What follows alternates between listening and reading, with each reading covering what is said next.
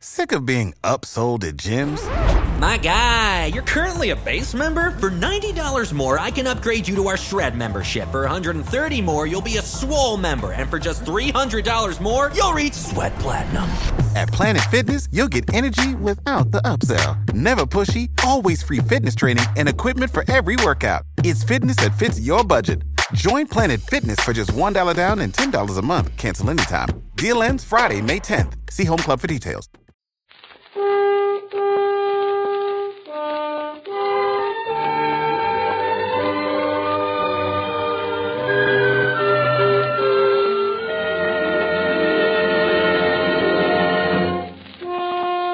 Throughout the year, Procter & Gamble bring you your beloved programs, Life Can Be Beautiful, Ma Perkins, Pepper Young's Family, and The Right to Happiness. Today, Christmas Day, these shows join together to present Christmas Day in America, an hour of entertainment and inspiration.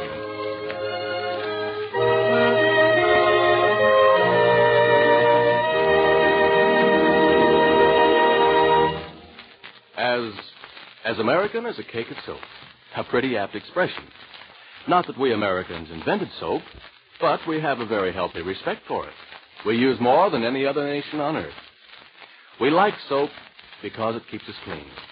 We like soap because it helps keep us healthy.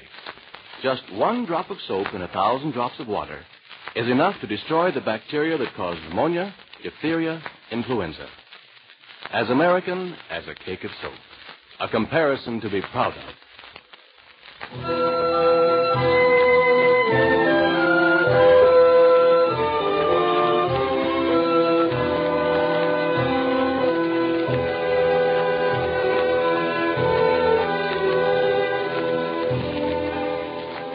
It was a small town, and there was sort of a holiday going on. The people of that locality were required to come to the tax collector and pay according to their income. The hotels were crowded. And even if there had been a room available, it would have been at a price too rich for the small purse of the elderly carpenter and his wife, who searched wearily for any kind of accommodations. The husband, a man named Joseph, walked slowly beside the donkey on which his wife rode. Night was coming on. And he must have been discouraged and desperate, in spite of his assurances to his wife that surely they would find some place to spend the night. It was agony for them both. Because the woman, named Mary, was going to have a baby. And when, perhaps aimlessly, they had turned off the main street of Bethlehem, Mary asked Joseph to stop and take her down. The only shelter in sight was a stable. They went in. Mary's baby was born there and lay in a manger. His name was Jesus.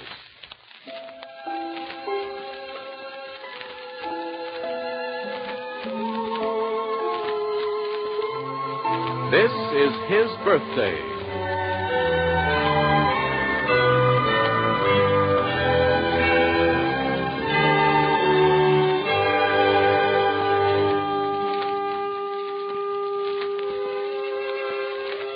To a restive and sometimes bewildered world, Christ is born again. Life is born again. Love and reverence are born again.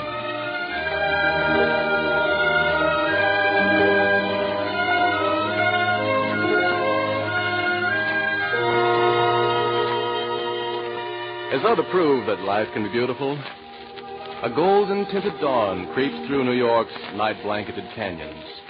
Shafts of light like the pink tips of sly awakening fingers steal through the windows of Park Avenue mansions and of small flats on the Lower East Side.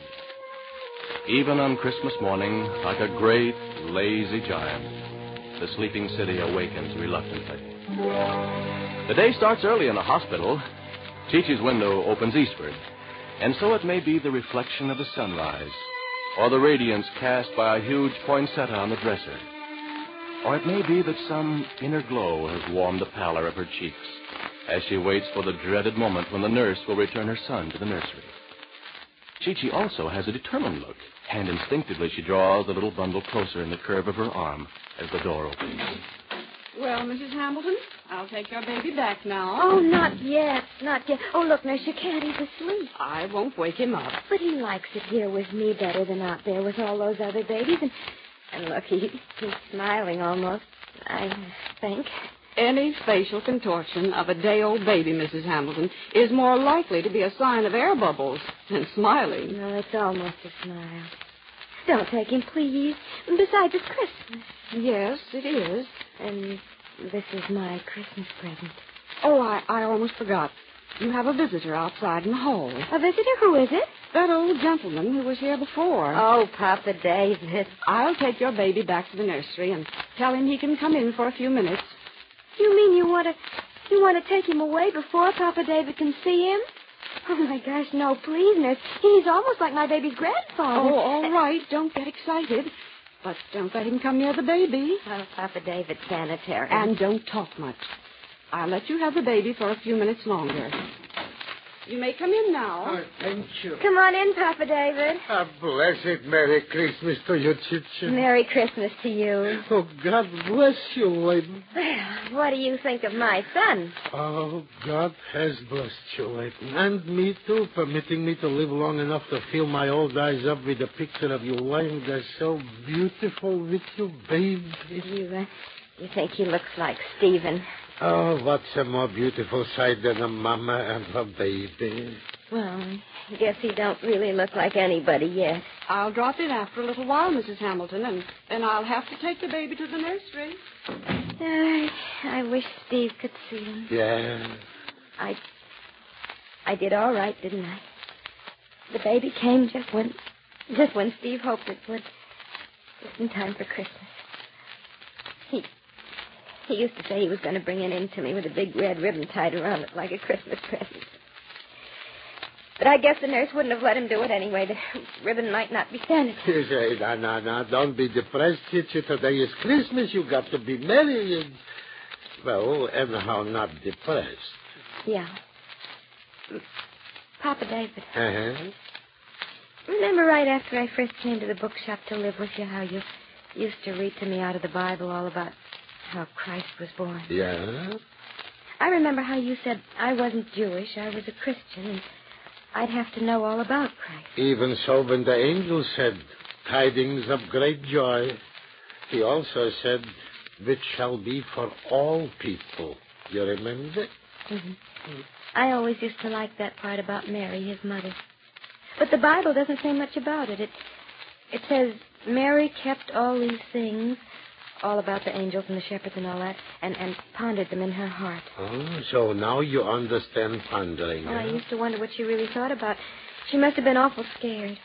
Do you think she was, Papa David? Do you think she was scared? She knew her responsibilities. There's a chapter in the Bible by St. Luke and one by St. Matthew and St. John and all those others all about Christ, how he was born and grew up. But do you know what I wish? I wish there was a book in the Bible that had been written by Mary. She must have been awful proud. Instead of proud, I think humble. Well, can't people be proud and humble at the same time? I am. I'm proud to have a son, Stephen's son, but I'm humble because, well, right here in my arms, Papa David, is a whole life, a new life. It's kind of hard to say what I mean, but you know what I'm trying to say. Have I ever been a mama? Maybe he hasn't got a father, so I'm father and mother for him.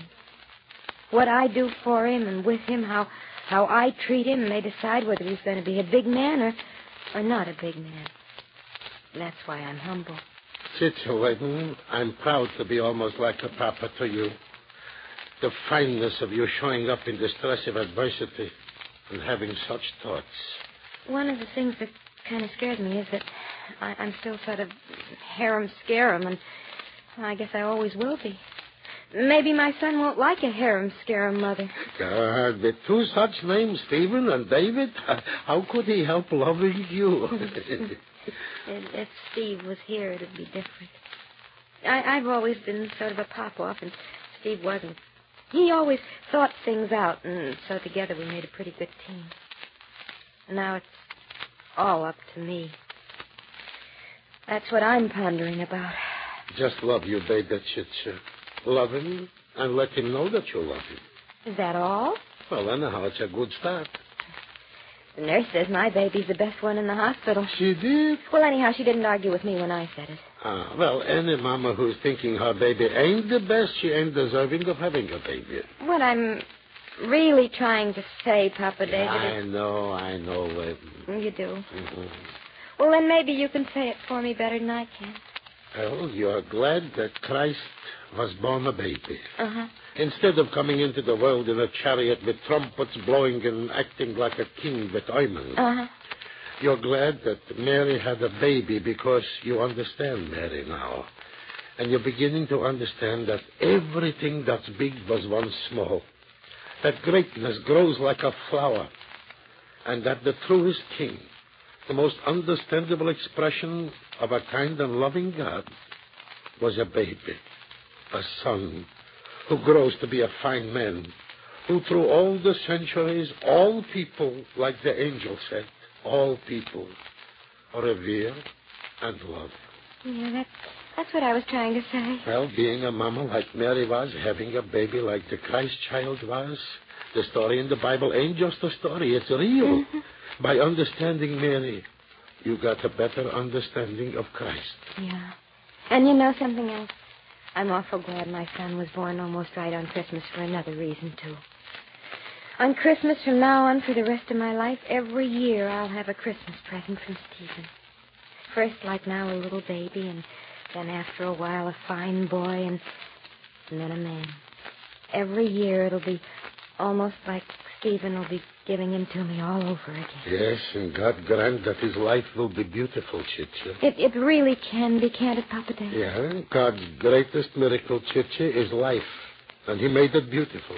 And it can be beautiful and will be if we let God have his way. Well, I'm going to try to because, oh, my gosh, I hope my son's life can be beautiful.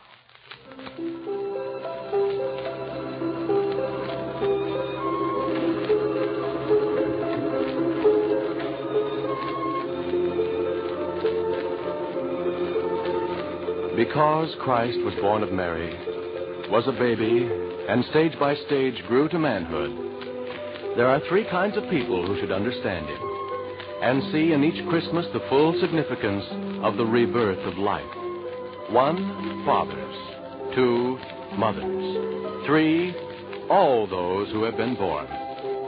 But let's not forget that the rebirth of life isn't the only yearly miracle. What is more inspiring is that with each Christmas comes the rebirth of the conviction that life can be beautiful.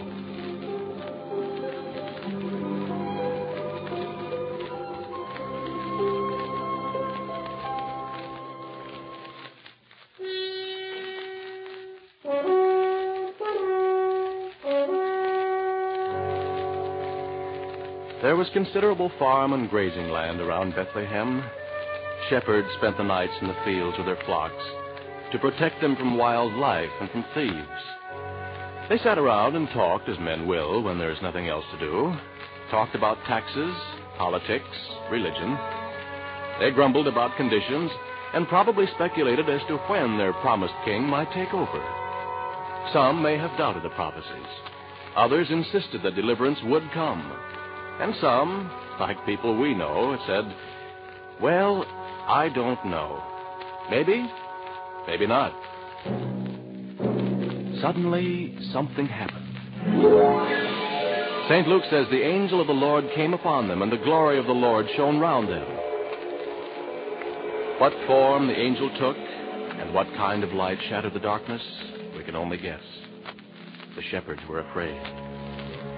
We like to think that we are more sophisticated than they, and yet how often have we seen people terrified by an electrical storm or the black fury of a hurricane? The shepherds fell on their faces and trembled, probably crying out, what is going to become of us and of our sheep? Fear not, for behold, I bring you good tidings of great joy, which shall be to all people. For unto you is born this day in the city of David a Savior, which is Christ the Lord. Then the shepherds must have said to each other, When? Where? And how? This shall be a sign unto you. Ye shall find the babe wrapped in swaddling clothes, lying in a manger. Glory to God in the highest, and on earth peace and goodwill toward men.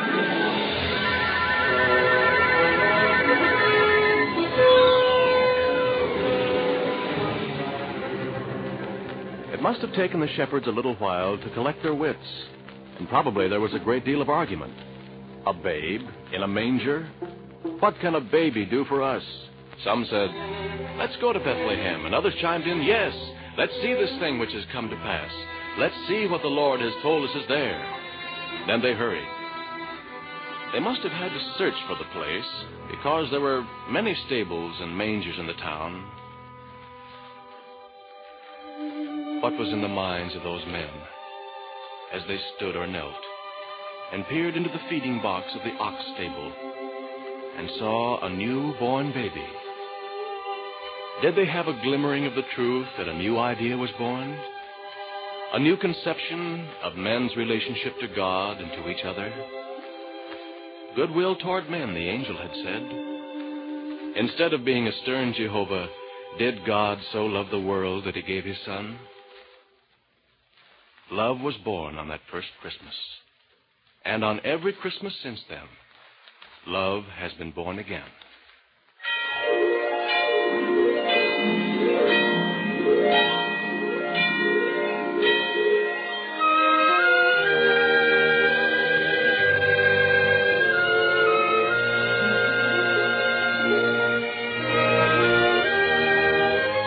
Large cities seem to be essential in man's scheme of things. Cities where stones and steel girders are piled to dizzy heights. But look for the real America in smaller places. A city has a heart, but a town has a soul. Rushville Center lies snow-blanketed and sparkling, like a picture on a favorite calendar. Here homes are not stacked story on story, but spread comfortably apart, each a little world of its own. Yet neighborly footprints in the snow link them as though families had joined hands and circled the white-steepled church in the square. There is the nostalgic scent of burning wood as smoke curls from cheery log fires. In Ma Perkins' home, Ma and Fay stood proudly by, chuckling warmly as a wee girl's eyes and mouth opened wide like huge zeros because of the most wonderful Christmas tree in all the world. Of course, neither Ma nor Fay nor Shuffle and Willie got any credit at all for the hours they had spent in Ma's living room last night, long after a curly head was on its pillow and a small girl was fast asleep. Nor did they want any. As far as little girls are concerned, Christmas trees just materialize out of thin air on Christmas morning, and that's the way it should be. For a moment, Paulette was speechless, and there was no sound in the room except the joyful bell in the church steeple.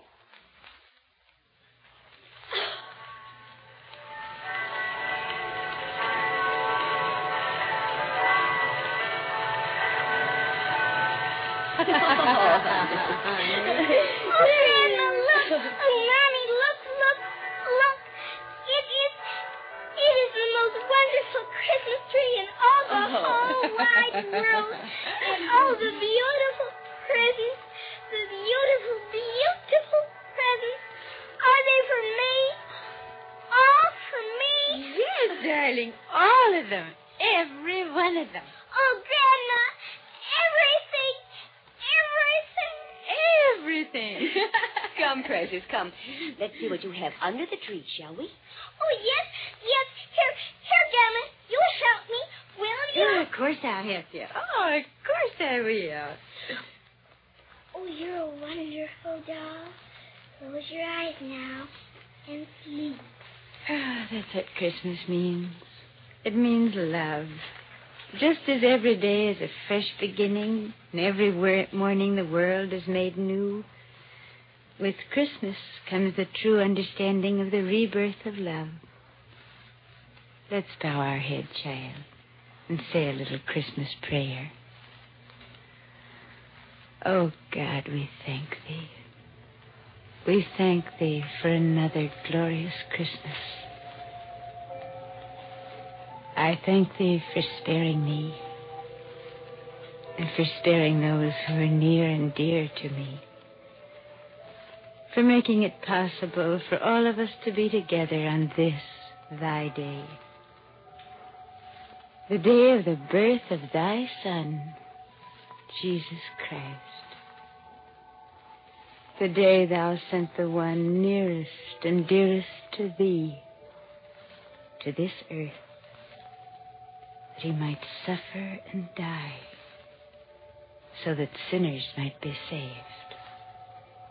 For thou hast said, he that sins must die, and thou sent thy Son to die for others, that those of us who sin might be saved, to come into thy kingdom, and to know the beauties and bounties of thy love. Oh, God, if only those of us who don't understand can see how simple it is to be saved.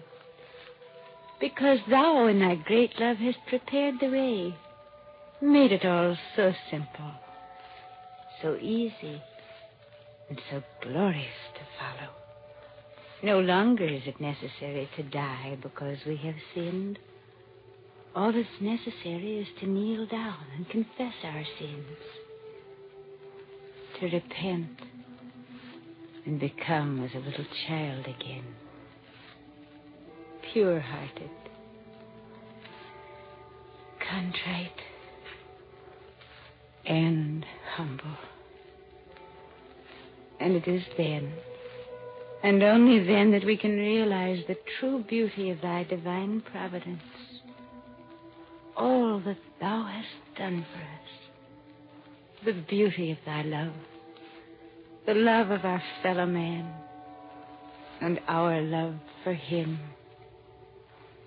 Amen. Amen. Thank you, Ma.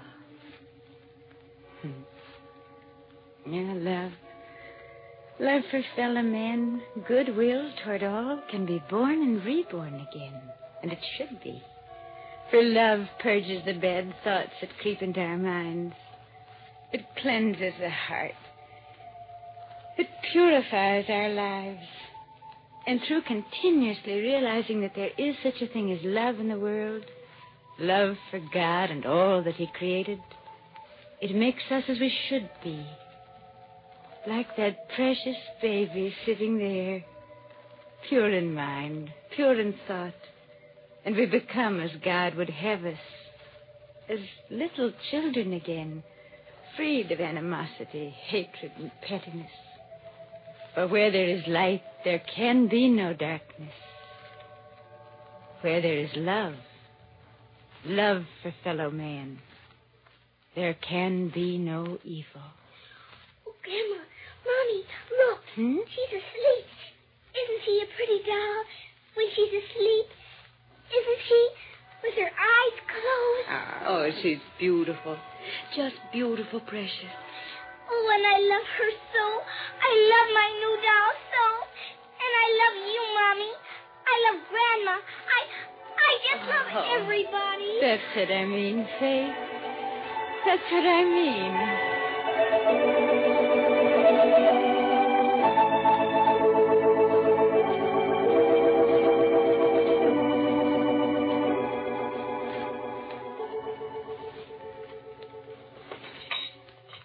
Well, Ma, I've got the cranberries already. Good. The celery and olives are already in the refrigerator. Oh, wonderful. I've got the table set and Oh, Ma.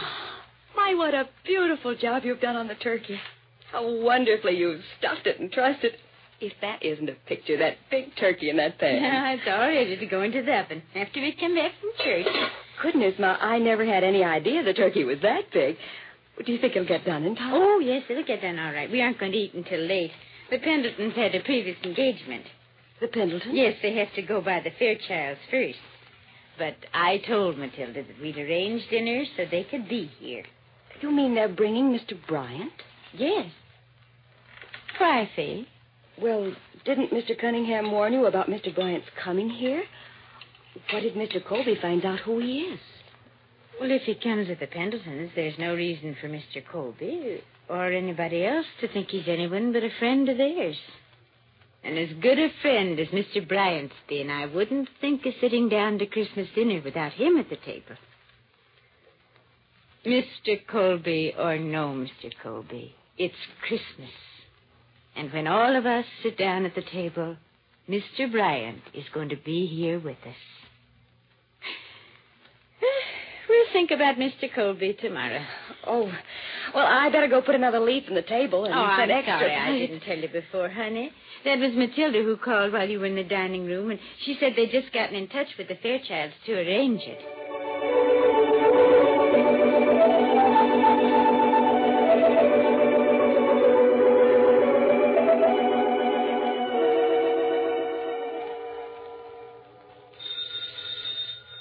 Oh, Ma, Yes, Faye? that's the doorbell, Ma. Are you ready? I haven't got my dress on yet. I'm all ready, Faye. I'll see who it is. It's probably Evie and Willie or Shuffle.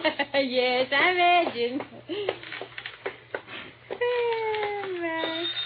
I'm coming. Oh, Merry Christmas, Merry Christmas, Merry Merry Christmas, Oh, boy. Junior. Come on in. I'm all ready. Faye and Paula to be down just in a minute or so. Well, did you have a good Christmas, Junior? Oh, I had a swell Christmas, Grandma. Here, I'll get the door, Evie. You want to see all the swell things I got? Oh, I want to. And tonight, after dinner, we go back home with you and see them. Junior, I just can't get over how handsome you look in your military academy uniform. Turn around. Just let me feast my eyes on you. Oh, that ain't the way to do it. Let me help out here. Chin. Now, face. Oh, my, how military. Oh, Willie gets the biggest kick out of drilling him, Ma. Oh, he just looks grand in that uniform. And, Ma, look at his shoes. Look at them. Yes, Aren't they sir. polished like the mirror on the wall? Turn around so Ma can see him. I mean, now, face. Billy. Well, they just shine like a new dollar. And he shines them like that himself, I'll have you know. He never did that before he went to military academy. Boy, I'll say. I'm telling you, we're proud of this soldier of ours, And Ma. you've got good reason to be. And I am, too. Say, I'll bet that Shuffle. I'll get it, Ma. Oh, thank you. Oh, I forgot. At ease, Junior. Thanks, Dad. Oh, here come Aunt Fay and Paulette. Oh, Merry Christmas. Merry Christmas, Aunt Fay. Merry Christmas, Paulette. Merry Christmas. Merry Christmas. Oh, I just love everybody.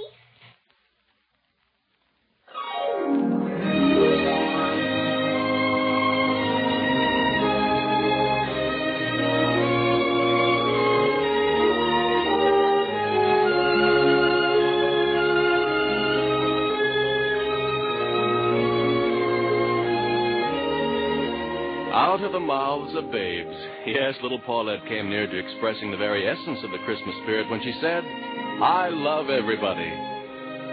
Christ himself said that many times and in many ways. There is hope for the world when, on at least one day each year, love in its broadest and fullest sense, love is born again.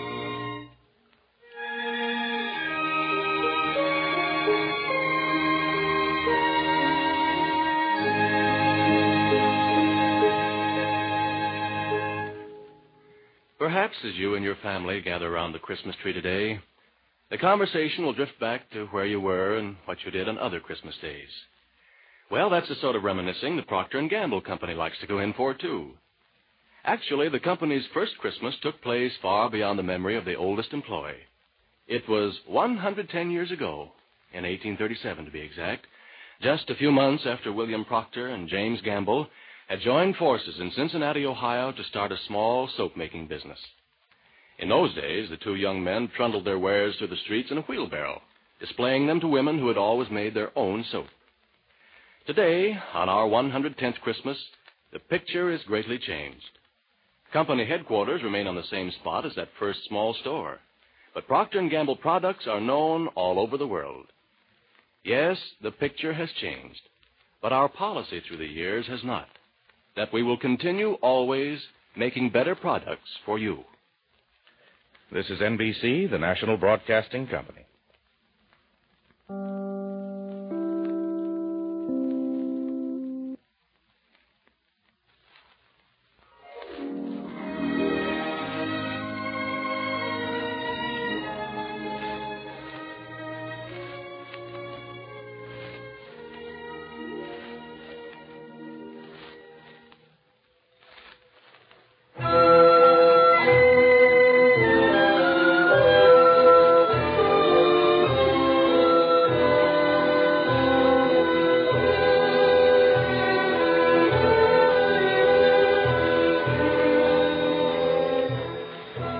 2,000 years ago, scientists, scholars, and students were known as wise men. They knew the laws, the prophecies, and the stars. On that night when Jesus was born, the wise men saw a new, strange, and brilliant star. They needed no heavenly hosts singing Alleluia. They knew that Israel had a king. They went to see Herod at Jerusalem. Where is he that is born King of the Jews? King? King of the Jews? We have seen his star in the east. A star? Where is he? We have come to worship him. What makes you think this king is in this region? It is written by the prophet, "And thou, Bethlehem, art not the least among the princes of Judah. For out of thee shall come a governor that shall rule my people Israel." I see. Then go to Bethlehem and search for the young child. And when you have found him, bring me word again, so that I may come and worship him.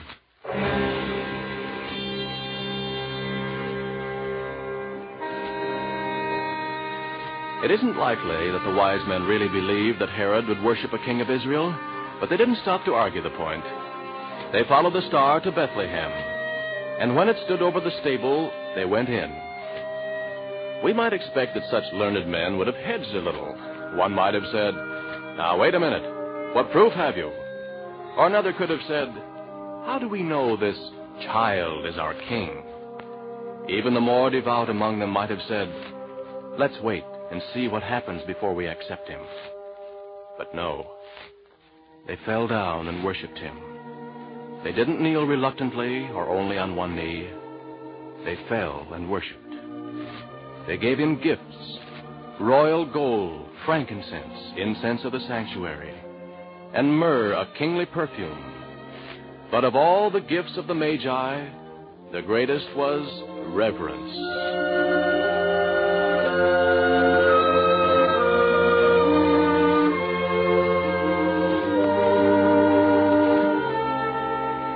As Christmas comes to us again, it reminds us that with Christ, reverence is born again.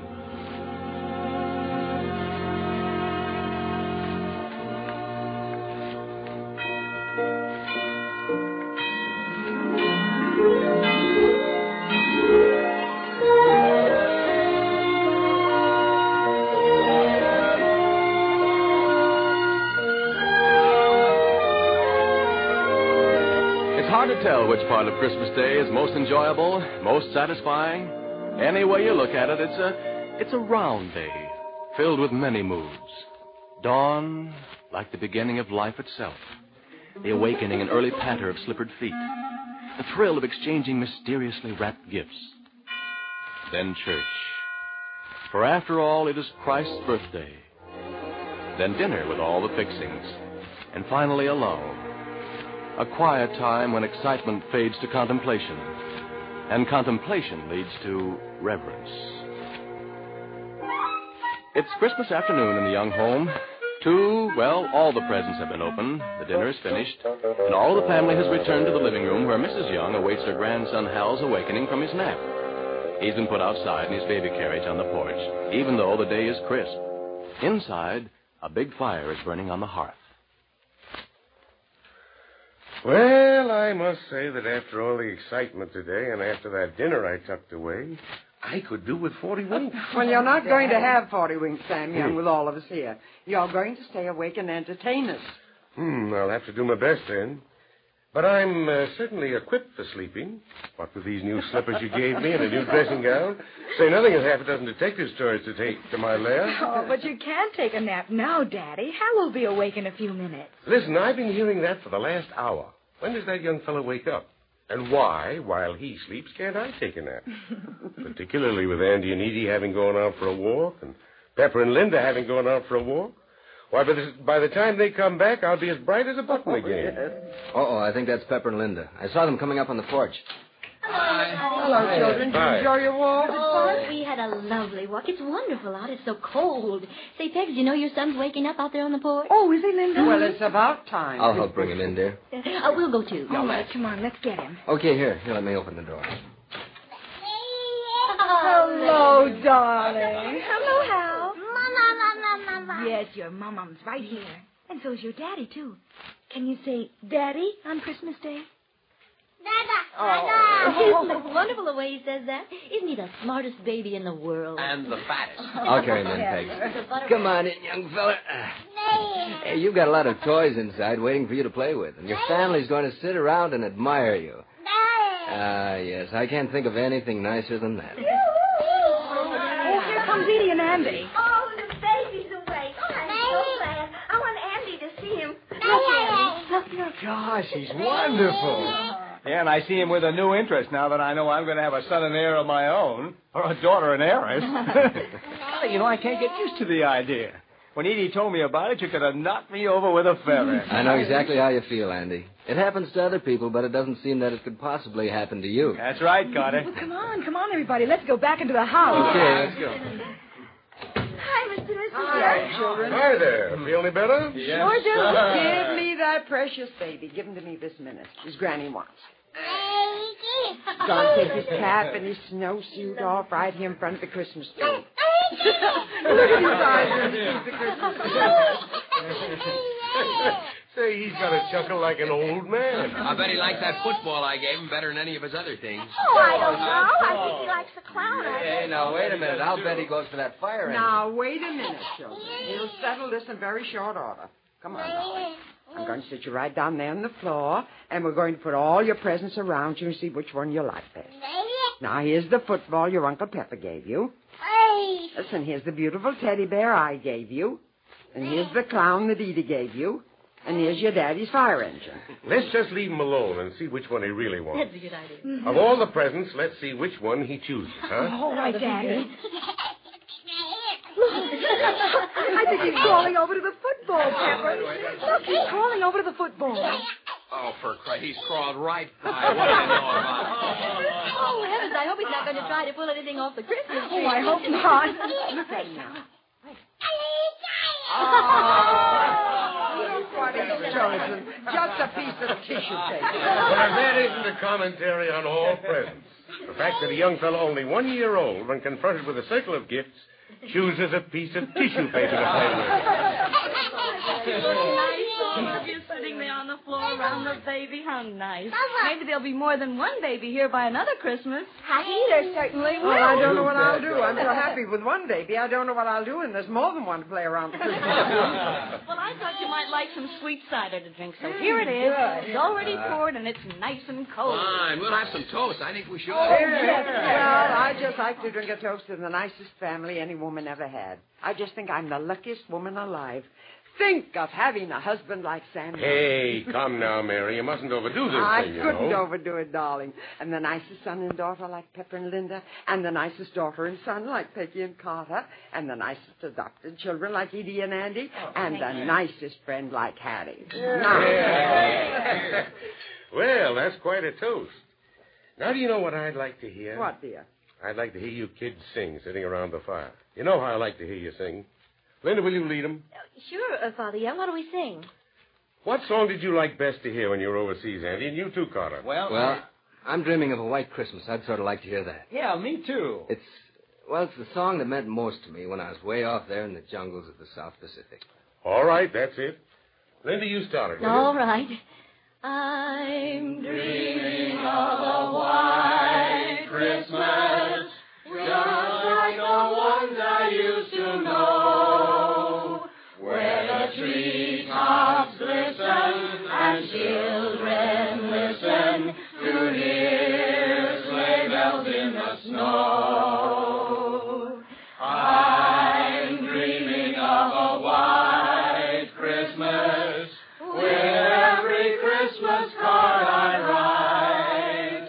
May your day be merry and bright, and may all your Christmases be white. You know, I know a song I'd like to hear. What song, darling? There's no place like home. Oh, that's a good idea. Let's all sing that. Mid pleasure and palaces, though we may roam, be it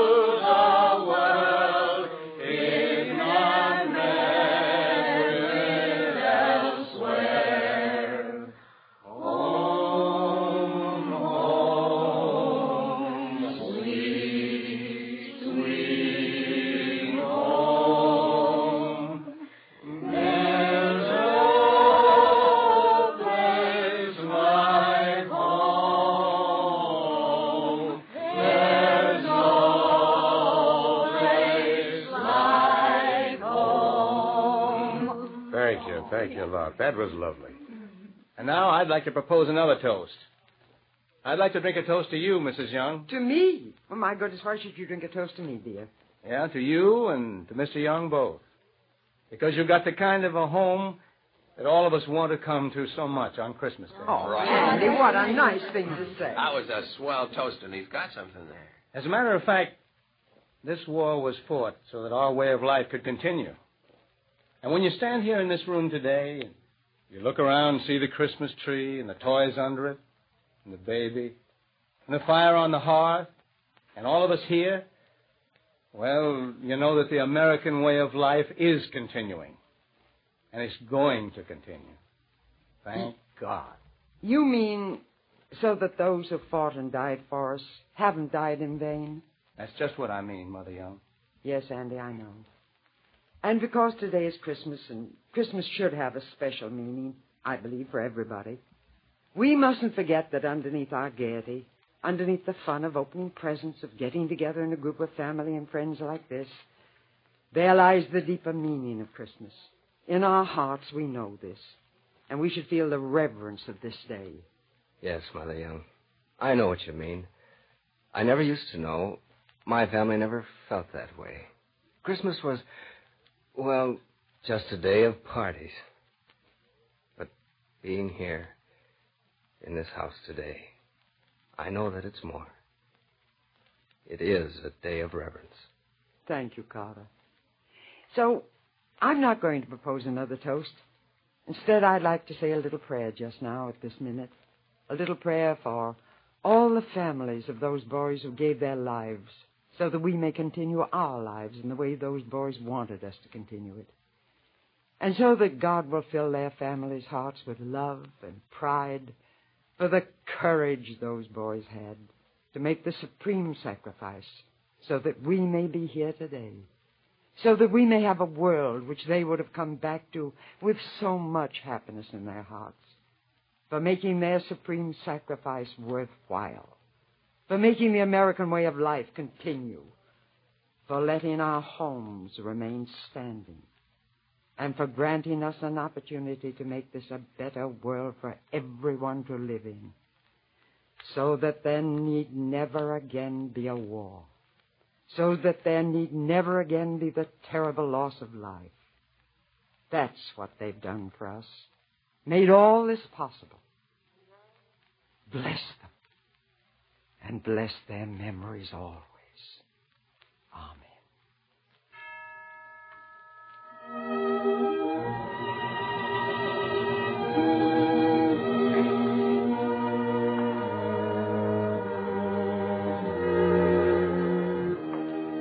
As in the Youngs' home on this Christmas afternoon, many families turn their thoughts today to those who made this peaceful Christmas possible, who made this way of life possible, who made the bright hope possible that there may never again be another war to fight, and that all peoples of the world will live in unity, that there will always be peace on earth and goodwill among men. Christmas, with its annual rebirth of life, love, and reverence, is mankind's opportunity to do as the wise men did, kneel and worship.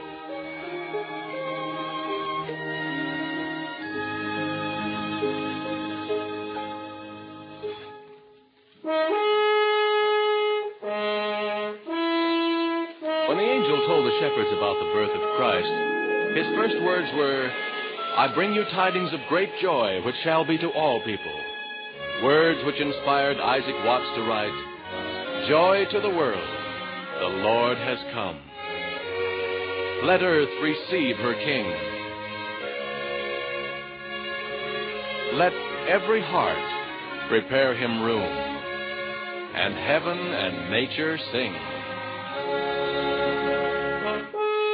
And then something very important happened. The angel said, "Fear not." That was a new idea. Man had always feared what they thought was a vengeful God. Christ said no. God is love, and he proved it. He sanctified birth. He glorified motherhood. He showed us the poverty of riches and the richness of poverty. He scorned pomp and pride. He honored humility. He suffered to show that a stout spirit could overcome pain. And then he died to remove man's fear of death. In my Father's house, he said, are many mansions. I go to prepare a place for you. And so the grave lost its victory, and death was without fear. Fear not, joy to the world. On every Christmas, Christ is born again.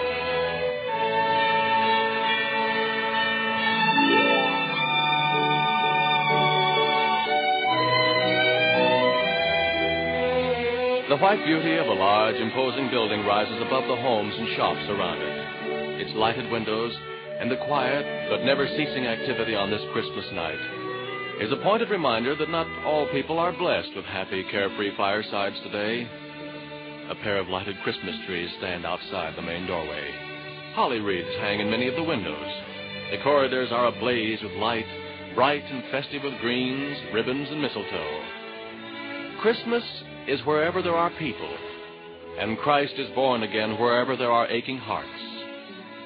Just inside the door is a plaque which reads, "Come unto me, all ye that labor and are heavy laden, and I will give you rest." Well, perhaps it's the reflection from the Christmas tree lights. But tonight it seems to glow with new brilliance, as though to say that Christ's mercy is born again, too.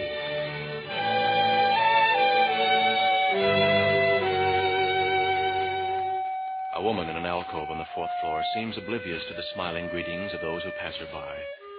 Oblivious to the lighted tree in the corner. Oblivious, too, to Dr. Dick Campbell coming down the corridor. Not until the doctor stands beside her does she seem to notice him at all. I've been talking with your son and your new daughter-in-law, Mrs. Edwards. Yes, Dr. Campbell. Don told me this was the first Christmas your family's been together for 4 years. Yes, it is. And you should be very happy having him home from Germany now. And just married to a girl like Louise. They're so young and enthusiastic, so very much in love. I know, Doctor. You're quite sure my husband will recover, Doctor? I wouldn't get your hopes up this way unless I were, Mrs. Edwards. Roland was a very sick man. 2 days ago, we'd almost given up hope for him. Almost. Not entirely. And now he's going to get well. Go home. Yes, he's a very strong man. His strength and his will were all that pulled him through. His strength and his will pulled him through. You must forgive me for laughing. That's very funny. I gave him the will to live, Doctor. I believe you did. By going to him the night before last and making him a promise. A promise I would keep if he survived. And now it seems I shall have to keep that promise. It's all very confusing and very funny. Well, Mrs. Edwards, I'm afraid I don't understand. My promise and what led up to it has been our secret, Roland's and mine. Not even our boy Don knows of it. We kept it from him all these years. The truth of the matter is, Doctor, that the same strength and iron, inflexible will that have saved my husband's life have made my life a perfect misery. A kind of purgatory. For more years than I care to remember. We kept our home together only for Don's sake. Until he was grown and married. Until he had a home of his own and ours might not be so important to him. When Roland took sick a few days after Don was married, 2 weeks ago, we were on the verge of parting. The night before last, you were afraid. I was afraid the end had come for Roland. He asked me to promise to stay with him if he should live. I couldn't refuse him then, not then. So I promised. And now you see why I laughed. Yes, perhaps. I wanted him to live, Doctor. Don't misunderstand me there. I wanted him to live. But he drove a hard, cruel bargain, knowing I wouldn't let him die if I could help it. There's no love or misunderstanding in him. There's only selfishness, intolerance, cruelty, and a supreme egotism. He must have been delirious to exact that promise from me. I don't know why he did it.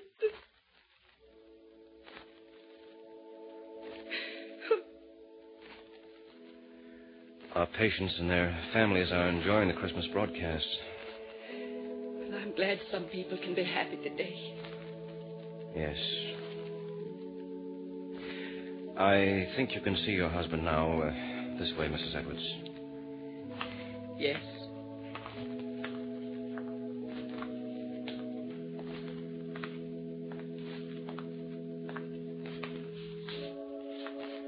The door's open, Mrs. Edwards. Yes. And thank you, Dr. Campbell. You're the one responsible, Mrs. Edwards.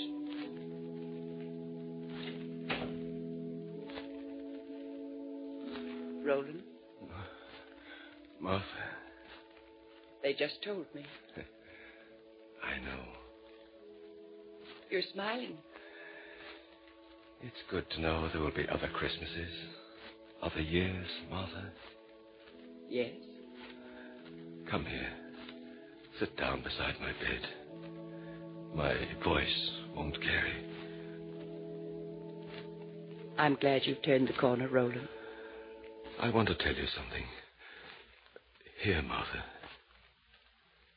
Very well. I'm sorry you don't share the children's elation. But I do. You didn't want me to go, I know that. But neither should I have taken advantage in exacting that promise from you. You're still smiling. Yes.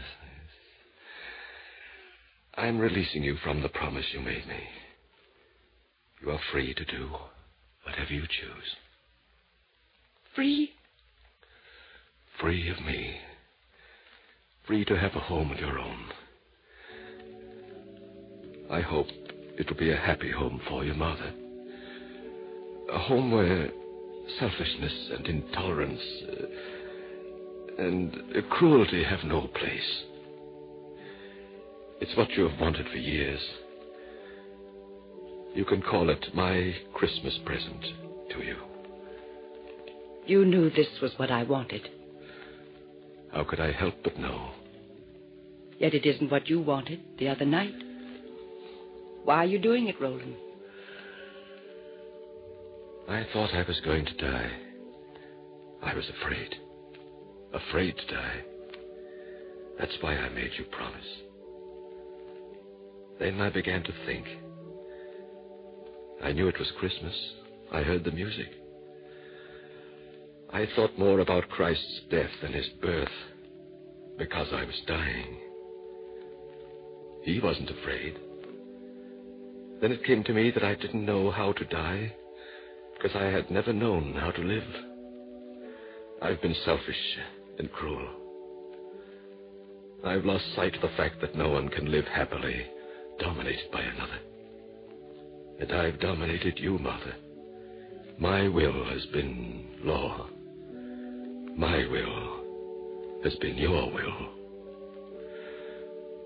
Perhaps it's too late for me to change now. There is no place in Christ's world for anything but generosity, kindness, goodwill to all. Perhaps I can translate that into my life by trying now to understand. I'm sorry for all the unhappy years I've given you, Martha. I hope you will be happier without me. You spoke of the Christmas spirit. You might call it that. A rebirth of that spirit. A reawakening. You've never been a religious man. One doesn't have to be. But when one comes as close to the end as I was, well, you realize it's about time you changed. I'm not asking forgiveness. Forgiveness. That's part of his teachings, too. I... Who can say it's too late? Who can say that? You've changed, Roland. You've changed. I like to think I have. Perhaps there's time for us both to change. Oh, Roland, maybe I've been at fault, too. Perhaps I haven't tried to understand either. Because I've seen something in you just now, today, I'd forgotten was there. It was there once, Roland, many years ago. The understanding, the love. And it's there now again. If we both try, not only now but always, can't we both find the spirit we seem to have forgotten? Martha, because that's what I want. I know it now. And so I refuse the present you've tried to give me. I don't want my freedom now, Roland. I don't want it. Merry Christmas, my dear. Merry Christmas.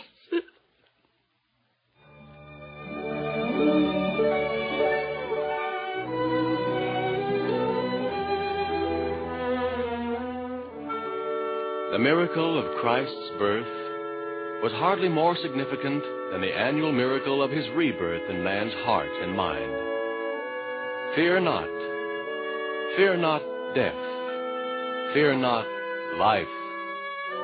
Unto you is born a Savior, which is Christ the Lord.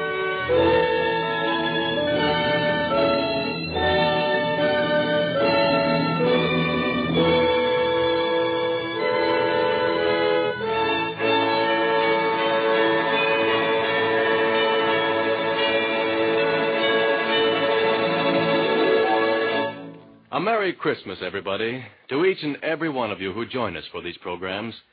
You know, your loyalty and, above all, your interest is something we deeply appreciate. Many of you even take the trouble to write us about the broadcasts and about the products that sponsor them. The glimpses of your homes and families these letters afford are mighty heartwarming. We're proud to rate friendships such as these. So, from the bottom of our hearts to all of you, wherever you may be, our best wishes for a very happy day.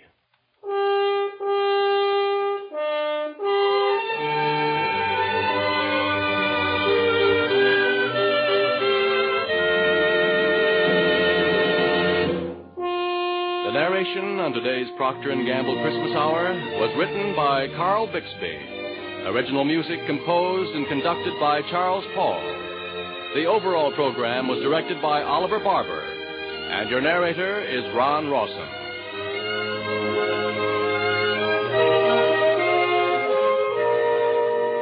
In closing this hour, we would like to have you remember these 4 lines of a verse by Phillips Brooks. The earth has grown old with its burden of care, but at Christmas it always is young.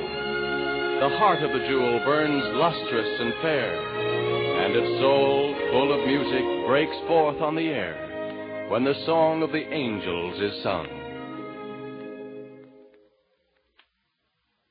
This is NBC, the National Broadcasting Company.